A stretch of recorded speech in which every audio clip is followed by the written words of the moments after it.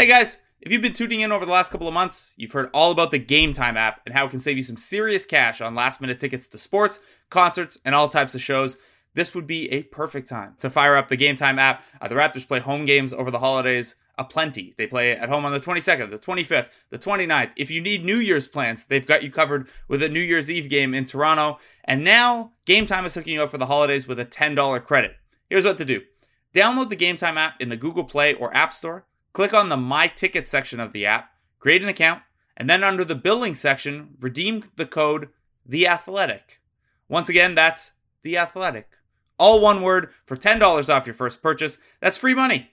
Credit is only available for the first 1,000 people who redeem the code, and it expires at the end of the year on December 31st as the Toronto Raptors host the lowly Cleveland Cavaliers once again. So make moves quick and score last-minute tickets with the Game Time app.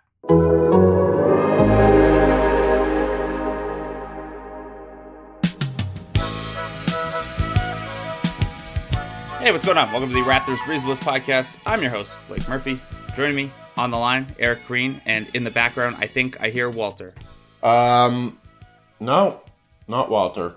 No, Walter is right here on the. You got mice then. Right here on the couch, just looking at the wall. So, I can't. Yes, no, it's another creature. How's Walter doing? He's all right. We were just outside. I was walking him. He likes the snow, so, and it's not too windy of a day, so it's okay. I was listening to your other podcast, which this week was on the Weaker Than's reconstruction site, and I lost track of time, which, as you know, is why I was about 2 minutes late to start recording this. The only acceptable excuse for being late. Yeah, and like the Weaker Thans were one of my favorite bands last decade. If you remember back to the Discman era of music listening, oh yeah, I had Left and Leaving in there for quite some time as I was roaming the campus of Ryerson University. I guess I have a few hot takes. One is that their line of demarcation is actually Left and Leaving, and like between Fallow and Left and Leaving is when they change the most, not between Left and Leaving and Reconstruction Site. That would be my first take. And I would also say Left and Leaving, while aside from Aside, which is a ridiculous thing to say, is not a pop punk record at all. It is a bit harder in general and rockier than Reconstruction Site, but it doesn't sound, you know, that like late 90s, early 2000s pop punk sound. It doesn't really have that to me, other than Aside. I'm defined by that. Yes. And yeah, ultimately I would take Left and Leaving over Reconstruction Site. So I'd agree with Justin Trudeau, as I sometimes do and sometimes do not. But I'm not going to sit here and say one's better than the other. But that one had a bigger impact on me. It's almost surely an entirely personal memory type thing.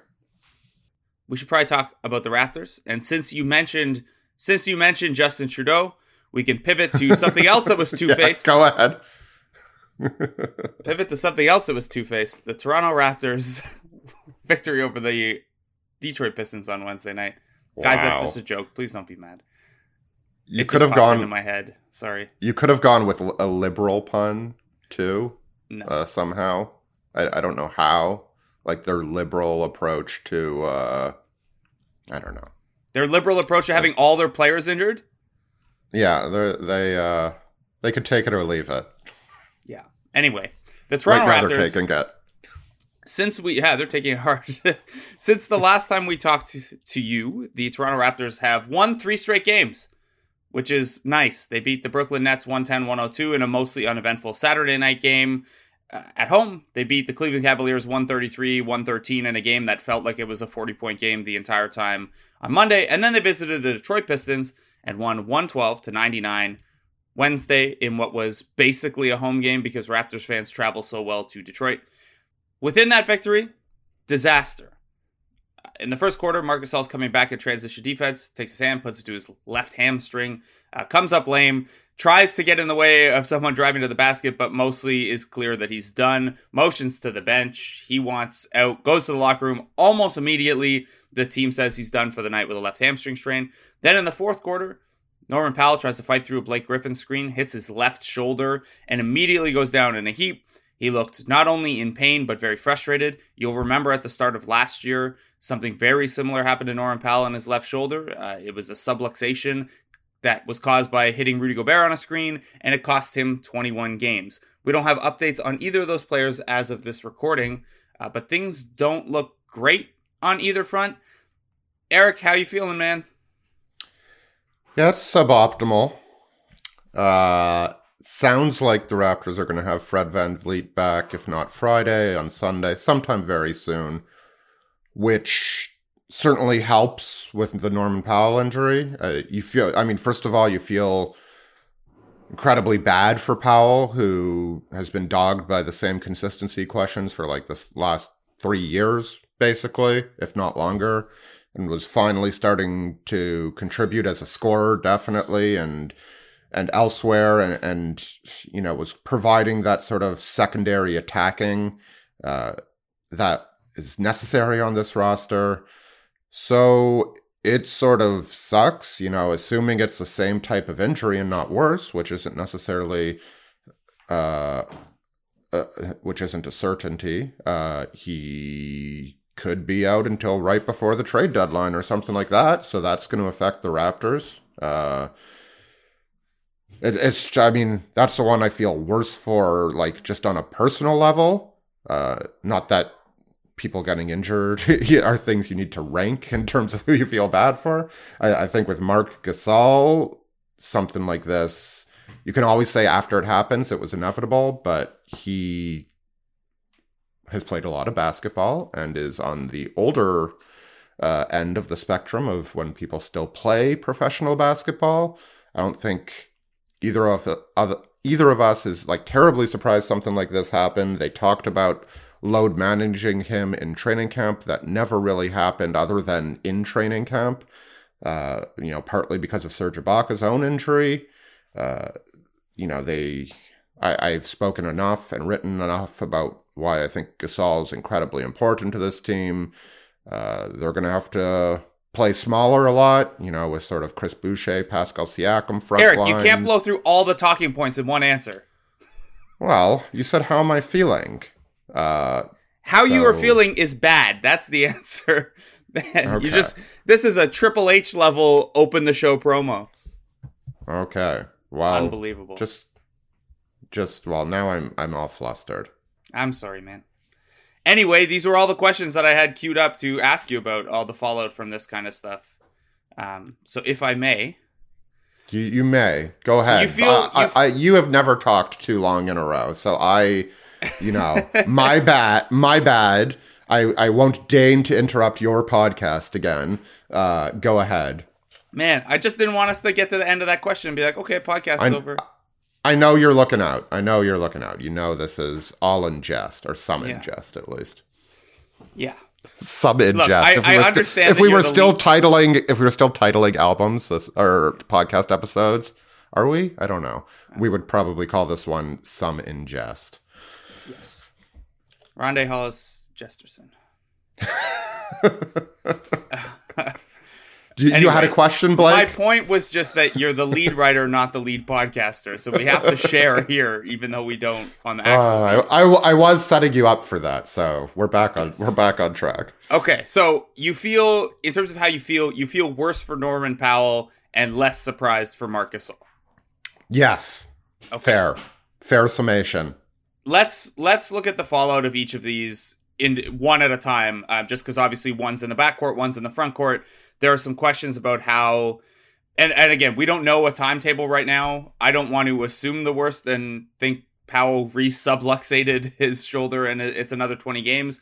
But with Fred VanVleet maybe back soon, that takes care of some of those minutes. Really, I mean, Powell was up playing in the mid-30s. Fred VanVleet would, I think, reassume his starting lineup spot and assume those minutes, it's going to mean a lot of Patrick McCaw, and that is someone who you wrote about this week, and someone who has actually played pretty well since he came back from injury. But Eric, refresh us a little bit on what you've seen from McCaw so far, and more notably, what you see through Nick Nurse's eyes that has pushed McCaw into the high 20s for minutes lately and could keep him there with Norman Powell out. Yeah, it's not that I think like he's been great or anything. The article I wrote was sort of trying to explain how a player gets into a coach's good books or, quote unquote doghouse. And I do think there are some mitigating or complicating factors, I should say here, which is, Nick Nurse seems to implicitly trust everybody who was a Raptor last year more than anybody who wasn't in general. I think that's the trend at least. But McCaw isn't, it was funny, like hearing him mentioned as an agent of chaos last year. Like he's really just stable to me. Like the way he's gonna screw up is by not shooting. Like that is what could screw things up on the floor in terms of how the Raptors work. But he's gonna be in the right places. He's gonna make smart cuts, and he's defensively, like even if he isn't a shutdown defender. I had one member of the media corps come up to me and say, if there's gonna be a one-way defensive player on the floor, like you want him to be like Hollis Jefferson, who's like in your face and can get the primary defender on can guard the primary scorer. And yeah, sure, but it's also nice to throw someone out there who's going to not screw up the schemes and who's going to know where to help and who's going to know when to help and when not to. So I think this is a long way of saying that what Patrick McCaw does out there is within the Raptors' schemes.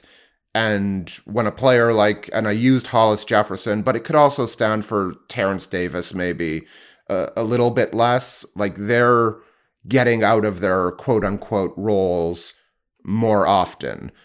So McCaw, like you just have less of a chance of a blatant screw up or like blowing up a play on either end. And I think that's mostly what I've seen. And I think he's been, other than some of his shots not falling, I think he's mostly been good.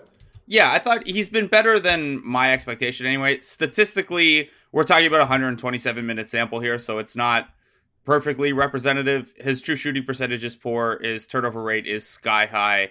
But also... Somebody just tweeted us to tell him his turnover rate is sky high. It is, but it's also in 127 minutes, and 2 of those games were returning from injury last time, and I don't know, however many of these games are also returning from injury. So I'm a little willing to see past turnovers in small samples when guys are just getting back and haven't been in rhythm or whatever. I do think he should have been credited with the turnover last night when he performed a step back to clear himself out for a 3 with like 1 second left on the shot clock and instead grenaded it to OG Anunoby, who then had to miss the 3 at the shot clock. I respect the not wanting to hurt your percentages, but that was a bad one. I think that the issue people have sometimes with McCaw, one is that like there's just not a lot going on, because even when he's the de facto point guard, he's not the lead ball handler, and it's a lot of making the right pass in transition.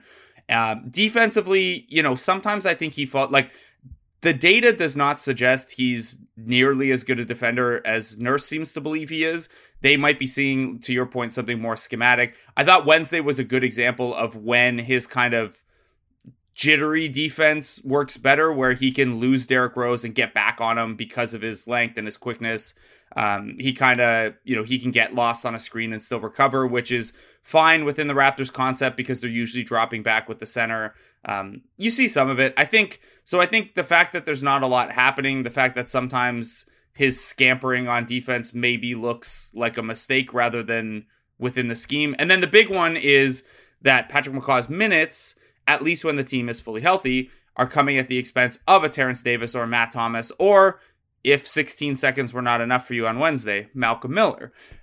So I think, there's this contrast between how Nurse talks about McCaw, how the team rewarded McCaw with 2 years, $8 million fully guaranteed, and then how fans see the other options. And maybe that's a question of floor versus ceiling, where when Terrence Davis is really on, he looks significantly better. But when Terrence Davis is having a rough rookie night, you can understand why the coach maybe prefers a guy like McCaw.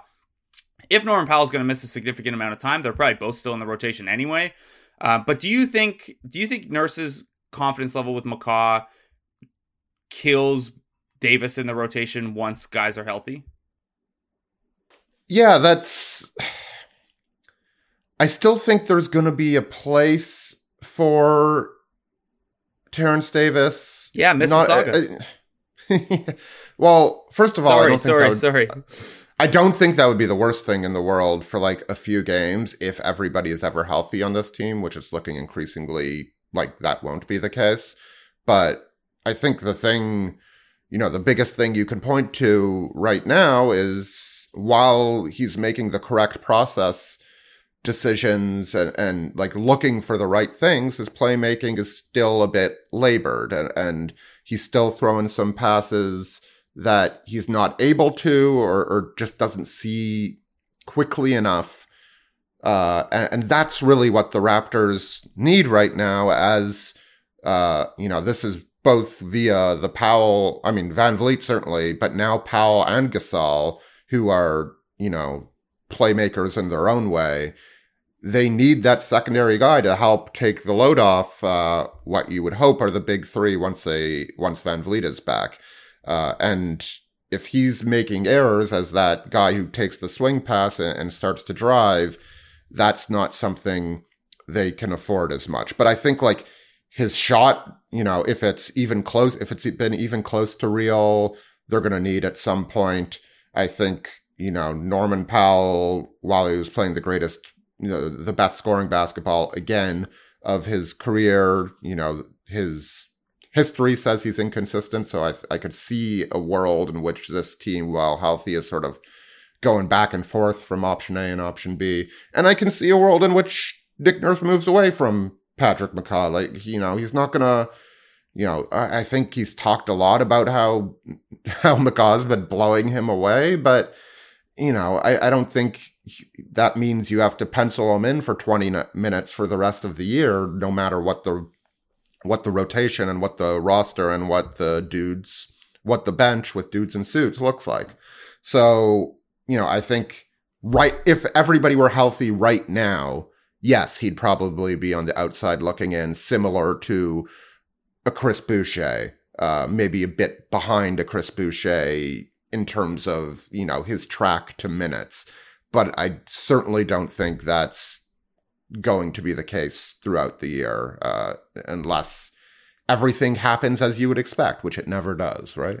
Well, speaking of Chris Boucher, the other injury, as good as Norman Powell was playing, we just talked about how even if Fred VanVleet comes back and Norman Powell's out, there still might not be enough minutes for people to be happy with the usage of Terrence Davis. Matt Thomas could be back sometime soon-ish. They're much better equipped for something like this in the backcourt than they are in the frontcourt. Marc Gasol played 8 minutes Wednesday. He forced 3 turnovers in those 8 minutes. It was really great.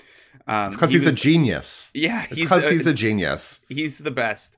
So, Serge Ibaka played awesome. In 31 minutes, he had 25 points, 13 rebounds, and 2 assists. However, Andre Drummond had 6 offensive rebounds. Serge Ibaka picked up 5 fouls. There are some concerns.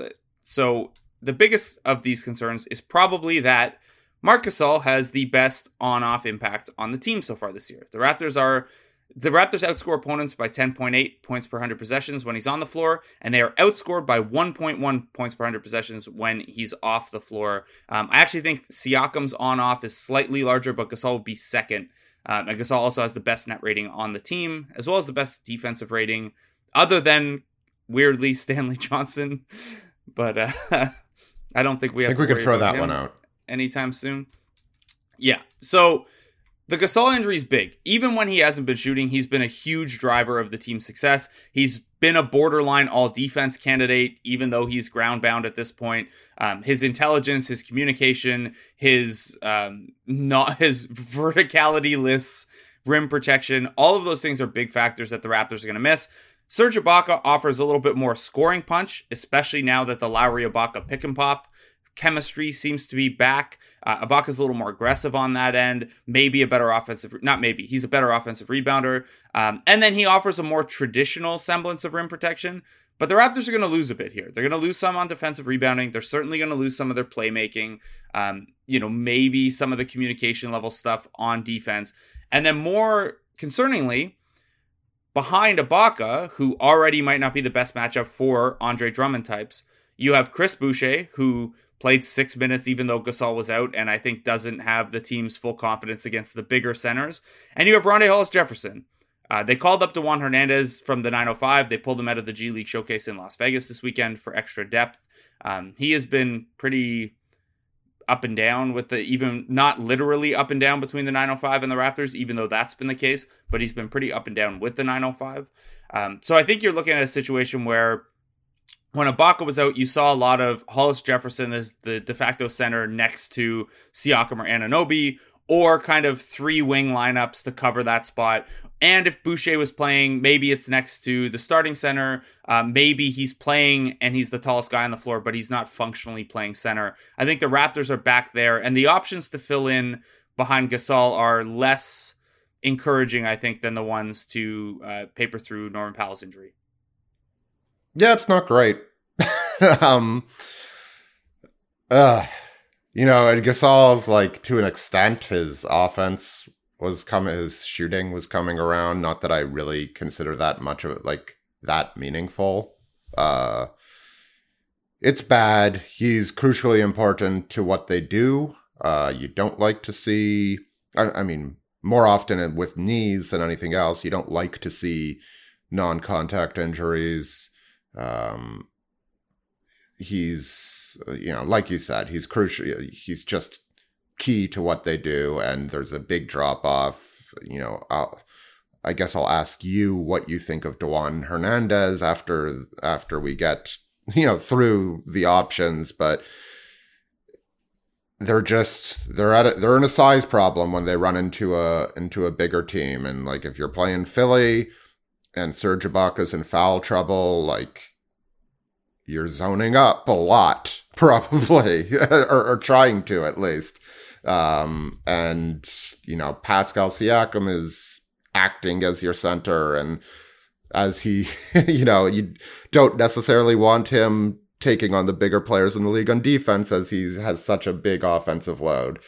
It's a problem. Is there anything we can expect from DeJuan Hernandez, or is it still just fouls with him? More or less. Yeah, look, he shows some encouraging things from a skill perspective. He can move with the ball pretty well in the open court. He hits the glass hard in part because they empower him to run if he gets a defensive rebound. And then he has a neat bag of tricks around the rim. Like when he was in college and when they drafted him, one of my points was that he finished over the same shoulder every single time, no matter what he was doing in the post. And he's gotten away from that now. He has some juice to like his 3 to 10 foot game where he can throw floaters off of kind of different angles, and he'll use the glass well. But so far, he has really not finished well with the 905. He's had some trouble around the rim. I don't know how much of that is, he hadn't played in a year. He's not used to this level of physicality, because while the G League is a step down from the NBA talent-wise, there are a lot of big physical centers, and rebounding is, probably the most readily available skill down there. So there's a lot of competition around the rim at that level. So, he's been fine. I haven't been discouraged by him. I think part of the inconsistency is probably that he was up and down so much, and then also suffered a thumb injury that kept him out a little while. That team's also just been in a weird place where not only has he been in and out, Shamorie Pond's been in and out, O'Shea Brissett's been up and down a ton and used more NBA days than expected. Most of their second unit pieces have been hurt, and now Devin Robinson, their top scoring option, has been hurt a while. So that team's dealt with as much as the NBA club has, and it's made it kind of tough to evaluate a guy like Hernandez in these small, brief samples. I don't think he'll figure into the rotation really with Gasol out, and we don't know the severity of Gasol's injury. So, if that's a 15 gamer, maybe he does. If it's a 3 or 4 gamer, he probably doesn't. But he's shown enough that, it would be cool to see him get some garbage time. And if Ibaka gets foul trouble and you don't want to go small against an opponent, I mean, he's a big body that tries hard and tries to use his body well. So I don't think it would be a disaster if he played a couple minutes. I just don't think he's, ideally he's not there yet. So that now my concern kind of becomes, does this slow his development a little bit with another up and down segment where he's not getting a ton of minutes? But that's what those depth pieces are for. Yeah. Well, there's also, I don't think it's going to happen. They could look to cut somebody, likely Malcolm Miller, to add another big body, which is an option. They could. I don't think it's happening yet, but maybe they see it's important at some time. Just something to keep in mind. It's possible. We thought that they might do that for a third point guard, and now maybe they need to do it for a third center at some point. We'll see. That's what that flexibility is there for. Eric, we are both athletes in our early to mid 30s, like Marc Gasol. Are you worried? Is this in your head now that, this can happen to guys like us? And at your next rec league game tonight, I think you're going to be No, we finished last week, but I am dealing with a repetitive stress injury in my big toe and a 3-month calf strain. So I should probably just take several weeks off from exercise, but then I'll get even fatter. I have leaned into when you describe me as built like a brick shithouse, I've decided to just, ditch the athleticism side of things. And I did like a 1-rep max test. So with bench press, deadlift, squat, and overhead press, I just built up and tried to see what my 1-rep max was for each of them. It was like a 2-hour workout, and I am dead today. I'm toast. But I don't think you'll be able to drive through me. Although you're not playing in the Raptors Republic tournament on January 19th anyway. I am not. No. Damn. Nobody asked me to be a member of their team, and I don't have any friends, so I can't form my own team. Damn. Well, that sucks. Well, maybe Reynolds will need someone. Screw that guy. I don't. Wait, maybe you could play for my team if my trip back, I'm not home in time from that bus from Canton. Do you have any celebrity ringers this year? Yes. Well, I would say not celebrity ringers. There are some celebrities playing, but I don't know if they would count as ringers. Okay. Anyway, Eric, we're talking a lot about physical fitness, but there's another side of the game that's just as important. Talking about mental fitness. Calm, the #1 app for sleep and meditation, has teamed up with LeBron James to help you train your mind. LeBron and Calm know that your mind is like any other muscle in your body, and Calm can help you train your brain so you sleep better, have less stress, and perform at your best. For a limited time, our listeners can join LeBron in using Calm with a 40% discount to an annual membership at calm.com/Raptors. Unlock content to help you focus, ease stress, and sleep better. Get started at calm.com/Raptors. That's calm, CALM.com/Raptors. Eric, I think the injury followed is what people want to hear about for their Toronto Raptors. The week ahead, they host the Washington Wizards without Rui. They host the Dallas Mavericks probably without Luka Doncic. And then they go visit the Indiana Pacers. And then it's Christmas. What are you feeling for the upcoming week?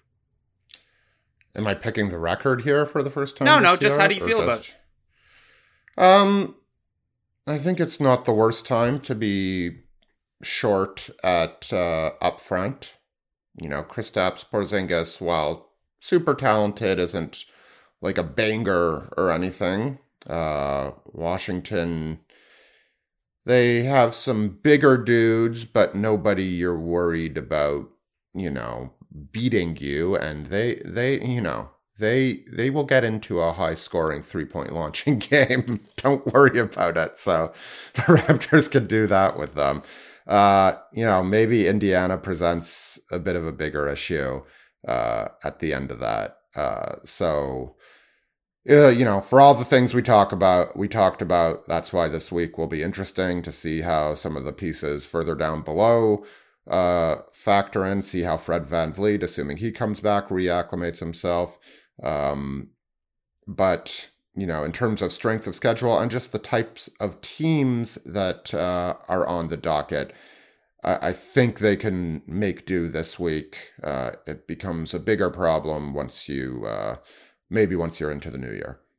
And the Boston back-to-back is, it was going to be tough anyway. So it also figures to be tougher now. Christmas is ruined. It already was ruined. Well, Hanukkah starts on Sunday, doesn't it? Hanukkah's ruined too.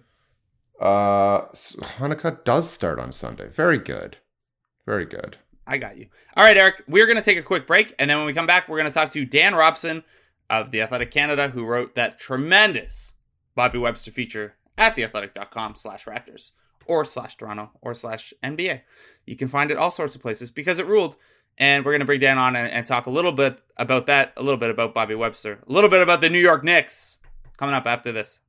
All right, we're back. Eric and I are being joined by our colleague, Dan Robson. Dan, what's going on, buddy? Hey, nice to see you guys. Thanks for having me on. No, appreciate it, man. Nice to chat. Preferably there'd be beers like the other night, but this will do too. Yeah, that would be great. But yeah, we had the Athletic Christmas party the other night, so for those that's real deep inside baseball. Dan, you guys might know since you're Raptors fans, wrote the excellent feature that we had up at the Athletic last week, Searching for Bobby Webster, the untold story of how one of the NBA's youngest GMs helped the Toronto Raptors win a title. It is just about the first substantial thing ever written about Bobby Webster. His name now comes up when you Google it because there's a story about him. Dan did a great job with this story. And man, first of all, excellent job. But mostly we're curious about what the process was like for doing this enormous, amazing feature on someone who normally doesn't give interviews like this, and especially this level of access. Well, thanks. But it actually took quite a bit of time. It started back in, I guess it was in early September. I met with Bobby at his office at the OVO Center and basically spent about an hour pitching him on the idea of cooperating with the story. He was very reluctant. He has been in the past. And as the story kind of gets into, he's a pretty behind-the-scenes kind of guy, pretty shy kind of guy, and doesn't like to put himself out there. So we spent about an hour just off the record talking, and then afterwards, about a week later, he texted me and said he was interested in being part of the story. So that was very helpful once I was able to get access to him, obviously, and then we kind of went from there and had we had hours of interviews. Actually, we spoke at length. I would probably say about half a dozen times over the next couple of months, and that's sort of how it all came together. Dan, again, as Blake said, a remarkable piece, especially on a topic that has been not exactly forthcoming to make him himself a part of the narrative of the Raptors' journey, and he's definitely been a big part. I'm interested, how did you decide to start where you did? Because, you sort of give his background and that's almost told chronologically, but you actually open up in a bar on the eve of Game 6, sort of, my impression is like a divey bar just with him and his friend. Why did you start there? So when I was chatting with Bobby about that, I was looking around for anecdotes and asking questions about, what he did the night before. And it was actually an anecdote that a friend of his had mentioned to me about visiting Bobby from Hawaii, Joe, one of his best friends. And so I went back and asked Bobby about it. He helped fill in the details on it. But the reason I thought it would be a good place to start was because it sort of incorporated all of the things that I kind of wanted to then go on and say about Bobby. The fact that nobody knew what his name was in the bar. He was kind of mysterious being there that night because he didn't put himself out there and say, I'm the general manager of the Raptors. He just sort of was an anonymous figure. And the fact that in sort of the eve of the biggest moment of what would be the biggest moment of his young career, he was sitting with a friend from Hawaii who had come in to visit. And that is a huge part of what I found to be essential to Bobby's character, is this sort of connection to his past, to his family and friends, to this inner circle. And I think that once I was able to speak with those people and get a better picture from them about who he is, I was able to kind of figure out sort of what lies at the heart of this sort of mysterious executive. Did you get his reaction to, obviously it happened after the article went up, but he must have been devastated that Max Holloway lost. I actually didn't. I didn't talk to him. I should have texted him and asked him, but then I knew he was there. in Vegas, and I think he left like right after the article came out. So we had exchanged a couple of texts, but I haven't followed up. I'm sure he's devastated though. I know, this might be a bit too inside writerly for people. There are certain people who like have an outline before they start to write, and there are certain people who just get it out on the page and then reorganize. Which camp do you fall in, and has it always been that way? So I'd like to say that I'm an exceptional outliner, as I should be, and as all writers obviously should be. But I am not, for the record. I find it's one of those things that's like this is what's prescribed. And when I talk to other writers, I always sort of show them different kinds of outlines and say you should do this. In this sense, I always just kind of get frustrated with the outline process and just want to get to the writing. But then sometimes, and I'm sure you guys have both experienced this, you get kind of stuck in an area. And then you end up sort of like, I spent a couple hours trying to write this opening or something like that, which can be very time consuming. And this story was very time consuming to write. It took me a long time on top of all the interviews. I think I told you guys we had about over 20,000 words of transcription with Bobby, because I had to make sure I had like everything he had said right and could summarize it properly. But once I had an outline, sort of a vague outline, I knew where I was going to begin and where I was going to end, and that essentially it was going to be chronological. So there was that sort of general framework that was just sort of understood from the outset. I wasn't going to meander in sort of different areas of his life. So it wasn't sort of a classical, like this is word by word my outline, but there was sort of a mental outline for sure. One thing that didn't make the story, but I'm curious about, did he talk about me at all? Did he talk about you all? I'm just he did. I'm just kidding. It was all off the record. I can't tell you exactly what he said. Unbelievable. I'm gonna take that in the worst possible way, because that's how I do things. I am curious less about the story and more about some of what other people said about Bobby Webster within. Specifically, when Masai Ujiri and Jeff Weltman both basically said, yeah, he's going to be running his own shop one day. Obviously, the structure right now in Toronto, Masai Ujiri is the face and the guy who goes to Larry Tannenbaum and the board to get the approval on things, while Bobby, Dan Tolzman, Teresa Resch, the whole team does a lot of collaborative decision-making and collaborative planning. The fact that Masai and Weltman and pretty much everyone else are so certain that Webster is going to run a team someday, I'm not asking you for, I'm sure Bobby wouldn't talk about this super openly anyway, but there have been rumors recently, perhaps leaked from a certain president's camp, I'm not sure, that there is heavy interest in Masai Ujiri in New York, as there always is. Right after the finals, it came out that the Washington Wizards were interested. Do you get the impression that Bobby Webster's name could start coming up in those same kind of things sometime soon, just based on how strong his reputation is around the league? I think that without a doubt, his name has to be in some conversations. I mean, I did speak with Bobby about that directly. He wasn't, as you said, he wasn't going to give me a direct answer on that. He's going to be quite careful about that. I mean, I think that what the piece really shows is that he's been very calculated throughout his career about when to make the decisions he makes, and sort of only to do it in a situation that he knows is right. But the fact that, like, Masai told me directly, he's going to lead his own team one day, and Jeff Weltman said the exact same thing. And in both cases, pretty much unprompted. I wasn't really pushing for that. I think it just sort of shows that across the league, well, he's sort of unknown to the outside world. I think within the NBA's inner circle, his work is very well known. And I think that inevitably, if Bobby wants it, he will have the opportunity to be to sort of be the head of an entire organization, whether that be in Toronto because Masai has moved on, or whether it be elsewhere. I don't really know, but I definitely know that it's something that many people are thinking about. And many people speculated also in the comments of the story that there was some sort of collusion, I guess, in the timing of the story coming out. I swear that was just because I'm a slow writer. It had nothing to do with the fact that these rumors of Masai were going to be coming out right before that. It was just it was more my inability to write quickly than anything else.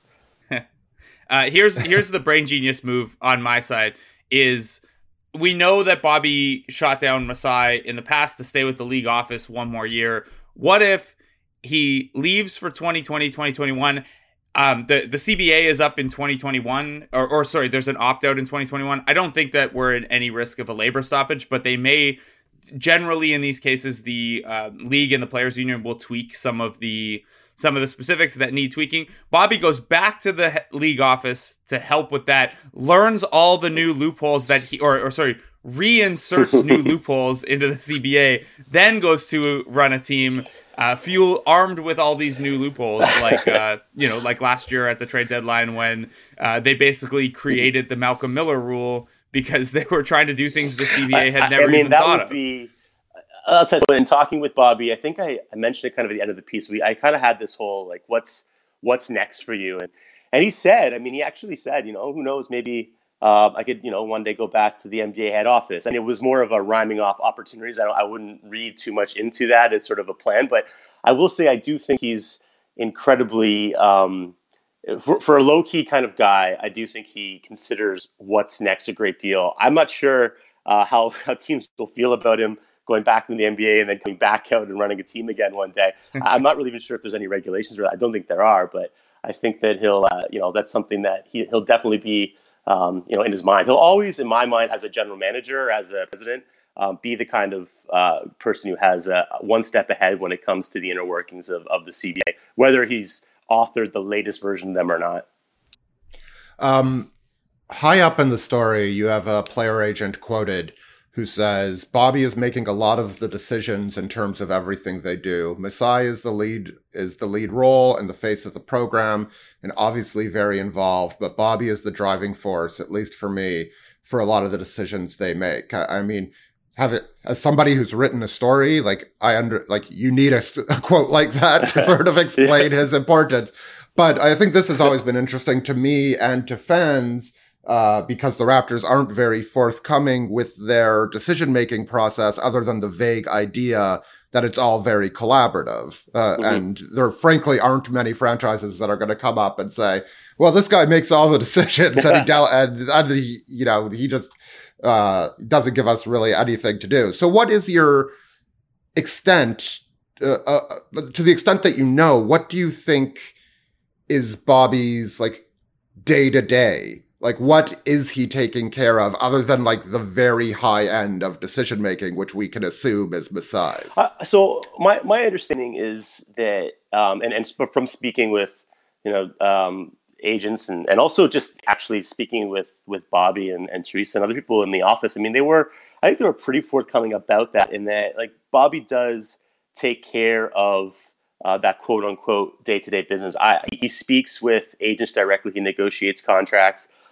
He basically comes to sort of helps create this sort of plan for what they're going to be doing. He keeps obviously a very close eye on the 905. One of the things I thought was really interesting is that he's basically sort of in charge of all the departments and checks in regularly, and then he goes to Masai. So Masai said to me, he basically makes it so I don't have to work as much as I used to, and he kind of laughed at that. Obviously Masai is still very, very busy and involved in everything, but I think the best way to describe it is sort of,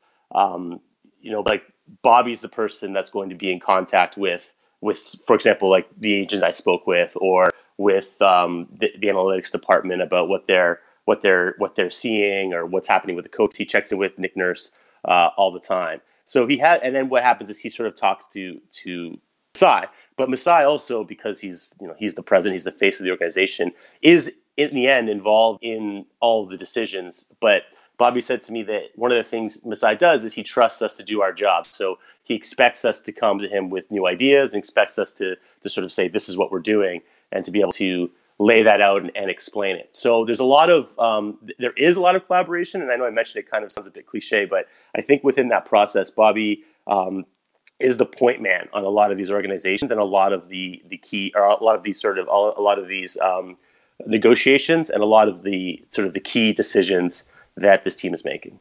So to use an unfortunate metaphor right now, he's kind of the chief of staff to Masai's president. Yeah, and I think the one thing that exactly, and that's actually it is an unfortunate one, timely, I guess, but yes, that's one of them. The way I described it in the story, and I tried to make it make sense. It's sort of like if you think of even a ship, Masai's sort of the captain saying this is what we're doing, but Bobby's the navigator deciding which direction they're going to go and sort of saying how they're going get there in a way. So it's a lot of discussion. They do have a lot of meetings, and I know I kept trying to press him for more examples of like, well, what exactly, like, give me an example of what you're doing. And he kind of said, like, you guys are always looking for moments and examples. And he's kind of making fun of the reporting process. And when we always need specifics. So he's aware of what we're trying to do. Yeah. Well, I mean, that's the job, right?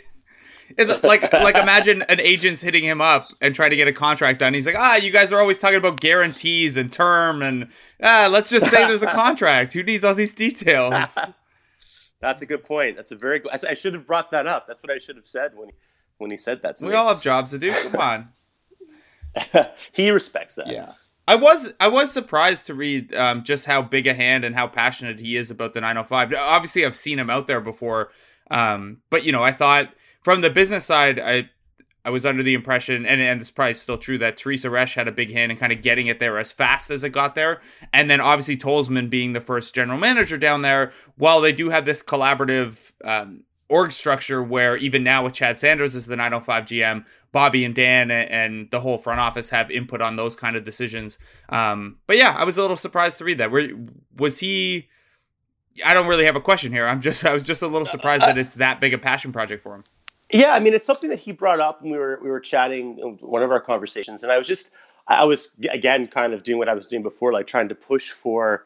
I mean, what I was trying to get was like, okay, so when you came in 2013, like what can I peg to you? Like, what can I say this is what you did? Now, he, just for the record, he doesn't say that he created 905 or was a part of it, because he was very careful about not saying that, but he was very big on the idea of a G League team, and it's become something, as it says in the story, that he follows closely in the idea of having this team close by, that where they can foster talent, where they can bring in potential projects like Tyler Ennis, this kind of thing. Like he's very involved in that. But I think, like, even talking with Teresa and stuff, I mean, they would say the group had a vision for what they needed, and so it's hard to pinpoint exactly who was the first person that said, we need a G League team. I don't think any of them, frankly, remember, but they all played a role, especially with, Bobby and Teresa both being from the NBA's head office. They had a lot of just sort of expertise in the inner workings of working with the league in that way, and I think that was also incredibly helpful. I still remember the first question I ever asked Masai with Access was a terribly worded question about them not having a G League team yet, and he was not thrilled with my framing of the question. So I'm glad they have one now. I'm glad they got that done. I can at least be like, well, at least I was on the right track. Eric, you had another question here. We probably got to wrap after one more question, so have at it. Yeah. I mean, the whole piece flirts with the idea of like how, not strange, but it's not like this guy grew up wanting to be an NBA general manager. But it flirts with the idea of what's he going to do next. And obviously the most logical step is being, in charge of his own team.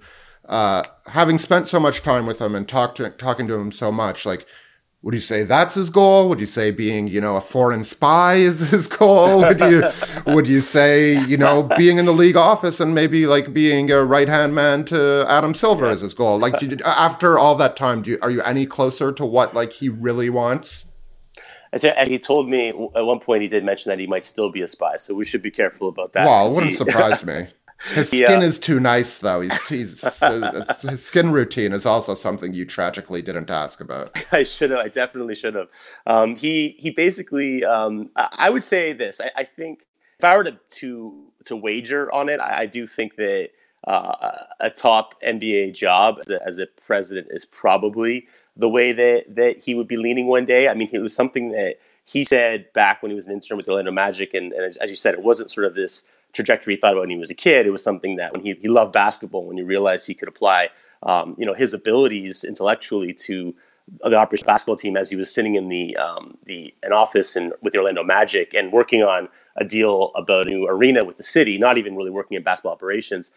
He just realized there was a path there, and then every decision he made after that was made with the idea of becoming a GM in mind. So even when he was at the general at the league office and being part of stuff that was really interesting to him, he was going out and meeting with general managers and player agents when he was volunteering to be part of all of these the NBA events like the Combine and the All-Star Game. And then he's making these decisions with an idea for what would put him in the best position for his next move, which was to become a general manager. I think in the way that we look at, between general managers and presidents, I mean, obviously in the league that presidential role has that high esteem and is in charge. So I do think I would lean towards him likely moving that direction. But, we did have a couple of pretty introspective chats where he did talk about it. He has 2 young kids right now.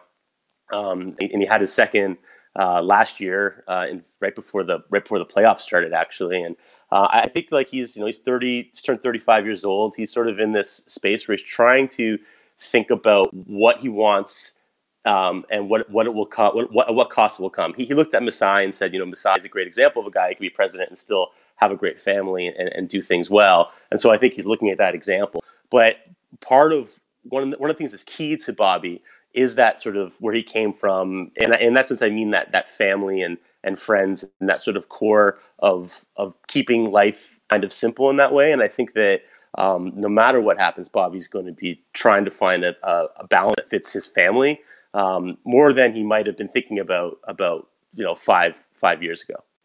Well, I think that would be a bad fit for being like a spy. They tend to have complicated family lives. Yeah. If the Americans has taught me anything, and it has taught me everything, I think that'd be a bad fit for him now. Thrilling though, but yeah. Spy expert Eric Curry. Yeah, no, that's fair. All right, guys, we gotta let Dan go here.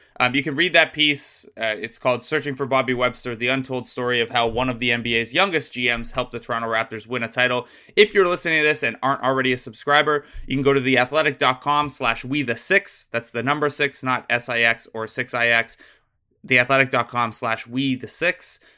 There are discount codes there to get you trialed up and allow you to read Searching for Bobby Webster, Dan Robson's terrific piece on the Raptors general manager. You can follow Dan at RobsonDan on Twitter and keep an eye out for all his great work. An excellent piece he did on Ray Emery is among The Athletic's best of 2019 works as well. Dan does excellent work all the time, including this Bobby Webster story. Dan, thanks so much for coming on, man. Thanks so much, guys. It was fun. Cheers.